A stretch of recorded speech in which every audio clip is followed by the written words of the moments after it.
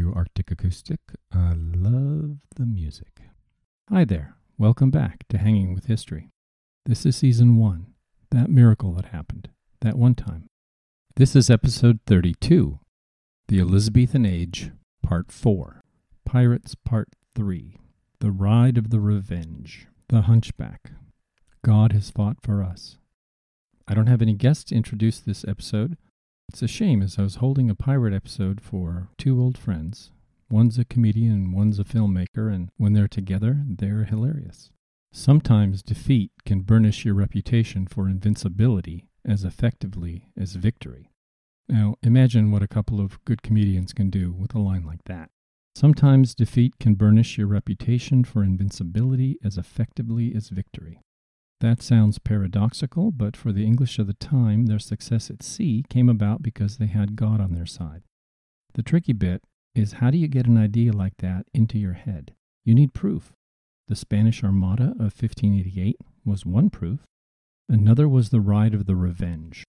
The Revenge was what we call a race-built galleon. A Spanish galleon was a huge ship with a lot of cargo carrying capacity and a lot of cannon.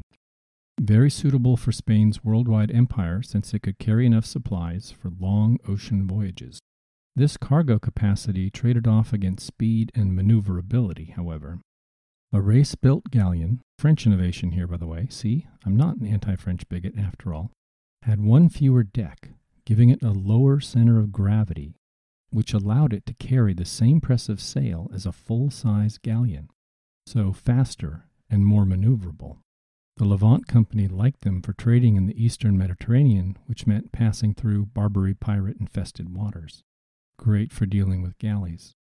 The Revenge was part of a small fleet set out to intercept the annual Spanish treasure fleet of 1592. This is an example of strategic thinking combined with the usual naval avarice. Spain never lost a treasure fleet during this war. Oh, they will later. But these English efforts were a strategic success nevertheless. A point very often missed by historians, mainly because the Spanish had to devote so much effort to protecting their treasure fleets that their strategic options narrowed and their many bankruptcies followed from their overstretch. Basically, all this Spanish need to rebuild their fleets and provide increased defenses all over the world did their little bit by bit to drain Spanish power.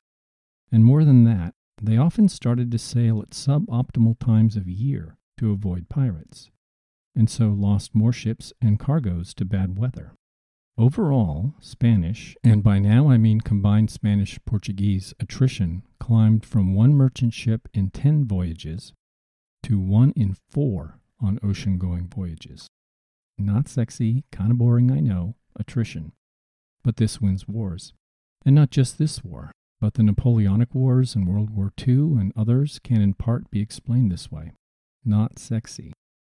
You can't take losses like 1 in 4 very long and keep fighting. The Revenge was part of a 22-ship fleet, one of 6 major warships in the fleet that was hanging out off the island of Flores in the Azores. The Spanish answered with a 55-ship fleet. Oh yeah, take that. The Spanish had good intelligence. Basically, they maneuvered to have the English surrounded and then screwed everything up. Or did they? Instead of pouncing, they delayed their attack because one ship had a problem with the bowsprit, a far forward mast, they needed to fix.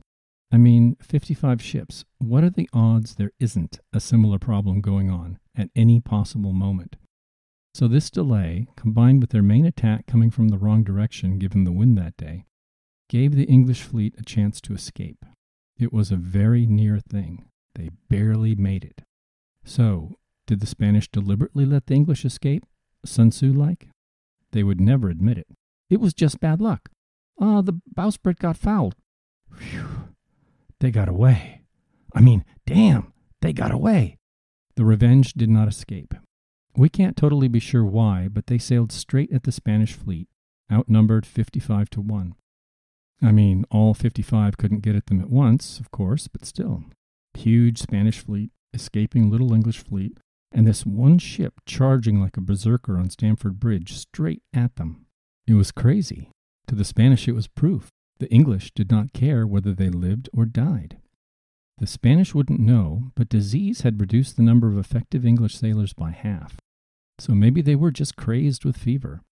Maybe escape required a maneuver like tacking, and they lacked an adequate number of top men. Revenge went straight for the enormous San Felipe. But the seemingly lumbering galleon was able to turn at the last minute and ram Revenge, and a whole boarding party jumped down onto Revenge. But the Spanish were shocked when the English kept their cool and blasted the San Felipe at short range. Well, point-blank range.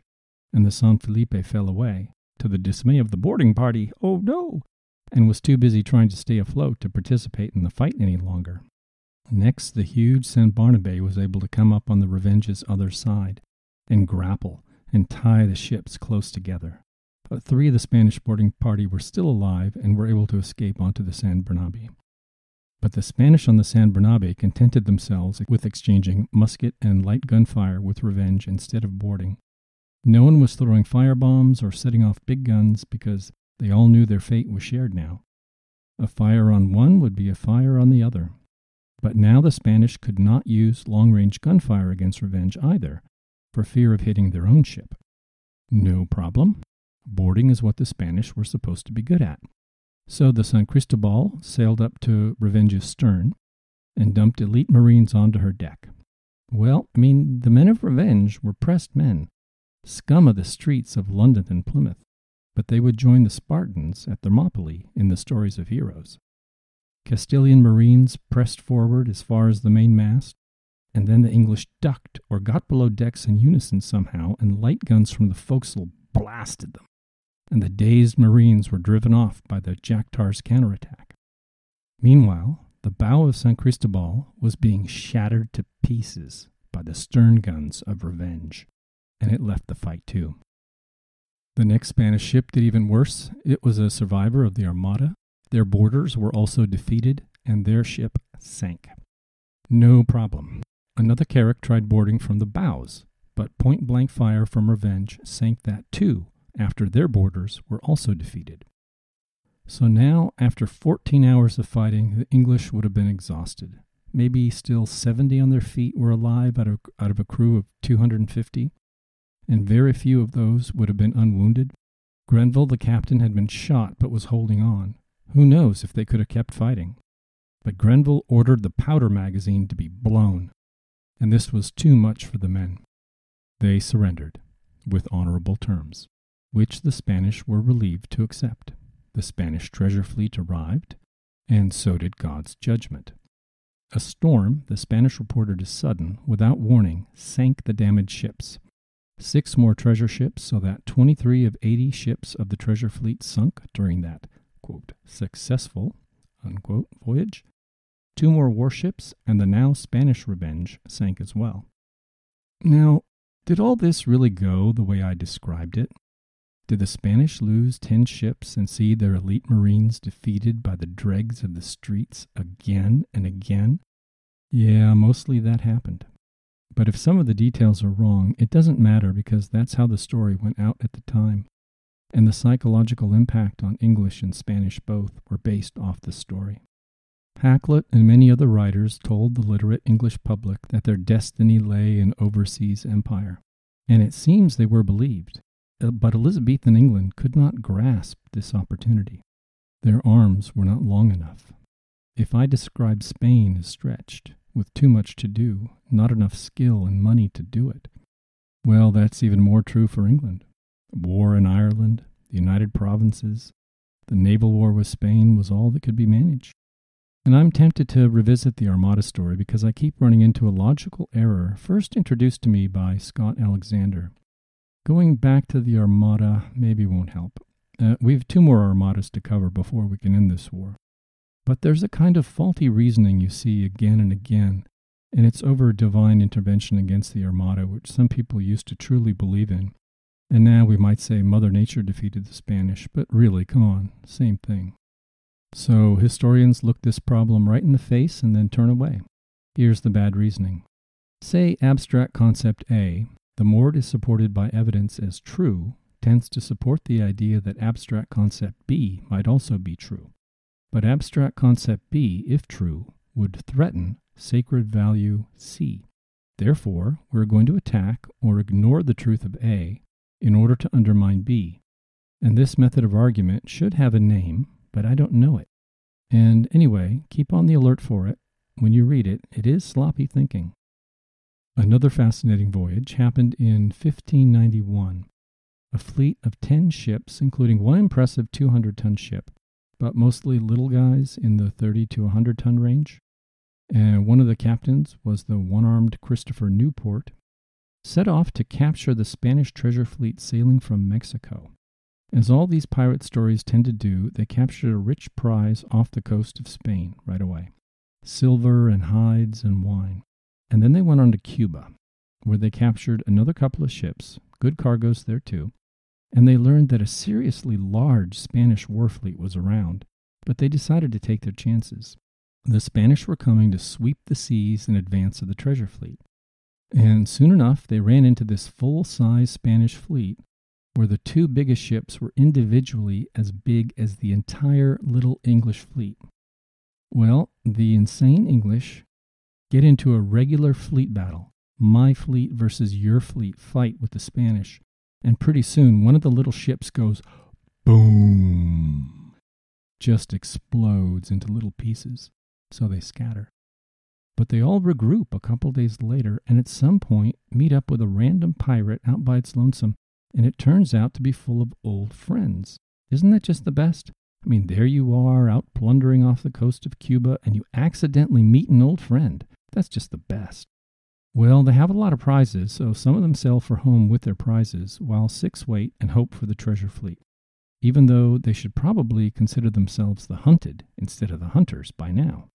Maybe they figured the Spanish would never expect them to be stupid enough to hang around in the same place. At one point, 2 little ships come upon a huge 300-ton Spanish war galleon, bigger than both ships combined, outgunning and outnumbering them. The little ships attacked, like good Englishmen do, and took the galleon. It's ridiculous and impossible, but yeah. They plundered it for stores and burned it down. Meanwhile, they captured 4 more cargo ships, kept 2 as store ships, and burned the other 2. The next day, they spotted the treasure fleet. One ship far out in front of the rest, so they ganged up on it, boarded, and took it. It turned out to be the Santa Trinidad, loaded with silver. So they figured they, like Georgie Porgy, better get out of there before the big boys come out to play, and they sailed off for home. Prizes were valued at £40,000, and this is a post-pilfering £40,000, so everyone got rich. Crown, investors too, which included Drake and Raleigh. And I guess I'll stop with the pirate stories here. The richest prize taken during the war was the Madre de Dios, capture of which is also pretty thrilling. But it is a fascinating example of pilfering. I've mentioned pilfering several times, but haven't fully explained it. The prize was probably worth £500,000. It was more than the annual revenue of the government. But after some truly massive pilfering, was only worth £140,000 when it was secured in port by Raleigh. It was also an inspiration for the formation of the East India Company about 10 years later. The Queen sent Robert Cecil to have a look, and he said that starting about 7 miles outside of town, this was Dartmouth, every person he met smelled of pepper and cloves. Oh, and Robert Cecil, he was a hunchback. And rather than being defined by his disability, he became one of the most powerful men in the realm, serving under Elizabeth and then James Stuart. I'm sure it helped that he was the son of William Cecil, one of the geniuses Elizabeth collected, and a leader of the government. And Elizabeth referred to him as her monkey, James as his beagle, so he had to put up with being made fun of, but he was a highly capable administrator and allowed to be one, which is the crucial point. So here's an early example of the tolerance I mentioned before, allowing the crown to be served by the best talents despite the many prejudices of the time. All right, so we should still cover piracy and privateers. Privateers are not pirates. And then I have to mention Ireland and the other 2 Spanish armadas.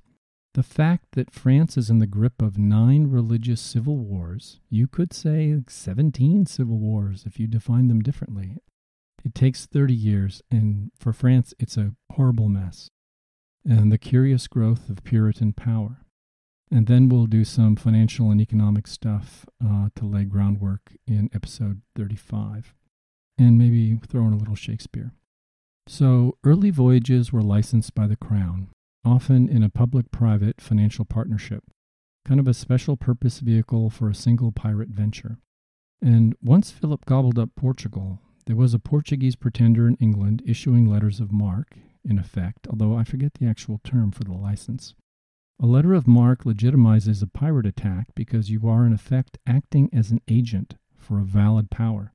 Therefore, you can buy and sell in neutral ports and aren't subject to the usual death penalty for piracy. We discussed this in the context of William of Orange. As a prince of the Holy Roman Empire, he could legitimize Dutch pirates in episode 14. Then, we like to use the word privateer for these people, sailing under letters of marque, but let's not forget there were often acts of piracy and privateering on the same voyage. You're far from home, there are no witnesses. Who's to say? For context, access to Antwerp, England's prime export market for wool, was often cut off due to the Dutch revolt we've talked so much about. In Spain, there were voices arguing for allowing the English to trade in Spain and the Americas. This was a realist approach. I mean, those English have a lot of good ships, and they're building more. The English crown paid a bonus of 5 shillings to shipbuilders for every ton over 100 tons, and these ships are going to be used somehow, so let them trade freely. Everybody wins. But Philip said no. The religious identity issue mentioned before overcame the realist approach. But am I leaning too hard on this religious identity issue? I've mentioned it over and over, but, well, it was part of one of the most foolish things the Spanish crown, ever did. This was Philip's son, Philip III, the expulsion of the Moriscos. And these were converts from Islam, particularly around Valencia. They were very successful merchants. Well, Philip III forced them all to leave Spain, maybe as many as 750,000 of them, and the result was a severe economic depression, as a significant chunk of the most talented people in the southern regions fled the country. And I've mentioned that shortly before Drake's 1585 voyage, there was an unusually large number of English ships in Spanish harbors, and Philip ordered them seized. And part of Drake's mission was to demand their return. "Oh, we already let them go," the Spanish told him. Well, back home, merchants could then get what were, in effect, letters of marque from the Lord Admiral to get compensation for seized cargoes, to wage private war. The Lord Admiral got a cut, 10%, and he was very venal, so pirates could come to England with rich cargoes and get backdated commissions. Great stuff. Normally they'd hang you, but if the Lord Admiral gets 10% cut, you're golden. And once the war was fully started in 1588, it became even easier to get into the privateering business. And just what else were those ships and crews going to do when other avenues were closed to them? I've already mentioned the one sense in which the pirates won the war, by inglorious attrition. The Spanish ports were turning out ships of good quality and impressive quantity, but not fast enough, and it cost too much. Defeat by bankruptcy. Well, Spain was still the greatest power, and many victories lay ahead, but not against the English. But there are 2 other notable defeats we should mention. I've mentioned 5 armadas, whereas if you ever hear about more than one, you hear about those other 2 that were shattered by God before even getting very far from port. So I mentioned those 3 and described them as destroyed by God. At the time, they would have said, destroyed by Jehovah's breath. And I think that's fair, because that was how the English saw it, and the Spanish too, at least quite a few of them did. I mean, the thought of invasions from overseas by very murdery people was terrifying, and victory from the hand of God was just assumed by the English. I mean, this is not like your football team winning the Super Bowl or the FA Cup. Remember the Viking episode where Cammy imagined how frightening it would be to see a Viking fleet pull up to your village? That's the level of what was at stake. Even Shakespeare in Henry V about Agincourt, and I know I have a few Shakespeare haters listening, so this will be short. "O God, thy arm was here. And not to us, but to thy arm alone ascribe we all, when without stratagem, but in plain shock and even play of battle, was ever known so great and little loss on one part and on the other? Take it, God, for it is none but thine. God has fought for us. Jeremy Black quotes this to show the pattern of response to the victory over the Spanish Armada. And do note the psychological move that goes along with the claim of divine favor. This move of attributing success to someone else is a power move. The best CEOs I've worked with do it all the time. It not only plays out honesty, but acts out self-confidence and fairness to others. In not taking credit for victory, or this long series of victories, they were actually taking another kind of credit as superior human beings for whom anything is possible.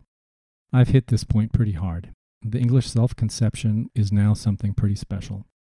Many of the big-picture history writers find this vital. Others pick nits. I've seen the complaint that Haller overemphasized the effect of Fox, and it must be said that the pictures in the Book of Martyrs probably had as big an impact as the words. But I'm trying to say that it was not just this narrow religious view. It was seen to be acted out by someone as open, perceptive, and great-hearted as Shakespeare. It was Fox, plus Drake, plus the Armadas, plus more. And I'll leave it here for the week as a fitting prelude to discussing grand strategy next week, after Conversations with Cami. Thank you for listening.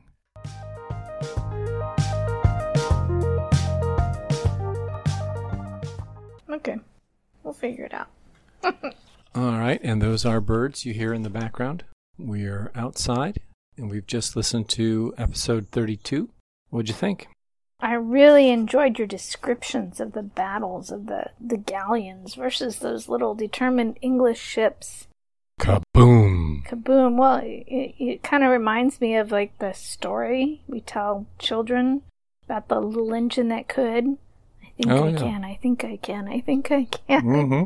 It's very much like that, and even though the Revenge lost, how mighty the fight was, and so that it was, I was picturing. But of course, in a battle. sense, they won, just like the Spartans at Thermopylae, in a certain sense, won. Right, their reputation was solid. They showed themselves to be formidable fighters, and do you really want to fight them again? Yeah, I'll think twice before I board one of their ships. Oh, and that pirateering business, so much of the reward came from those spices. It wasn't just gold and silver and jewels. There was all the gold and silver from the Americas. There was gold dust from the Guinea coast and from the Spice Islands. There were the spices, which, remember, the Portuguese kept the supply of spices relatively low, and they kept the prices high as the old overland Venetian route. Right. And so, at this time, those spices were, more valuable than silver pound for pound. Right, and if memory serves, going clear back to my high school years, those spices weren't just for flavoring, they're for preserving food. Is that correct? That's kind of a myth. A common one I remember that I used to hear was that they would use pepper to cover the flavor of rancid meat. But people at the time who could afford pepper weren't also eating rancid meat. Yeah, I think that one is one that I was taught too, but it's been pretty exploded by now. It sounds like the English felt like they deserved their self-perception, their very high standards of themselves. Well, they felt like they had entered into effectively a covenant with God. Episode 17, I think. We covered William Haller's book, The Elect Nation, and you see a lot of it in Patrick O'Brien's work as well. The high English self-perception. I can see where they got that. Their little, I can do it attitude and not giving up in battle. They don't just roll over and forfeit. And then the use of great talents in their government despite the prejudice. I appreciate the information about the English allowing the crown to be served by the greatest talents despite prejudice.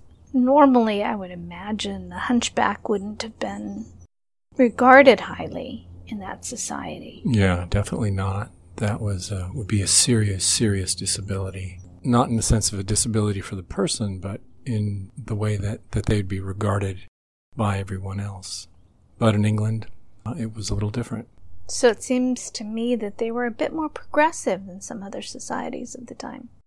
Yeah, certainly they had this reputation for tolerating eccentricity, and I think that really helped them with toleration for people who were on the autistic spectrum. Yeah, and as you know, I'm concerned that we're losing that tolerance today, and it'll come at a great cost. Agreed. There's so many gifts, say, the autistic or other communities can provide us, can see things differently and express things differently, and can add such wonderful advances to our society even today. I feel like there's already a lot of human suffering comes from that loss of tolerance for people on the spectrum. That's what an airplane flying right overhead sounds like.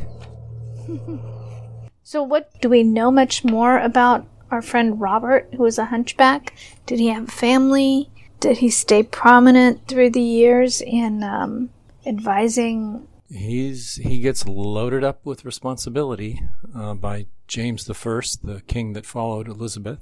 Yeah, he lives out his life as one of the most prominent men in the country. Yeah, he was married, had 2 children, ended up with many great-grandchildren. So he won life in that sense. He was also made Earl Salisbury before the end. Well, it sounds like he had a pretty good life. It's good to hear a good story among the people that worked with the crown. Thanks for coming on the program, Cami. You're welcome.